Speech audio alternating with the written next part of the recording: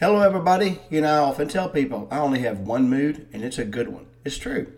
I don't allow the difficulties of each day to affect my mood or how I feel.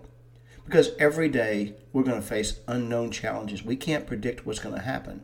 As much as we want to believe we can control what happens, we're not in control. God alone, He has a much greater plan that we're incapable of understanding. So trust Him. He's on our side.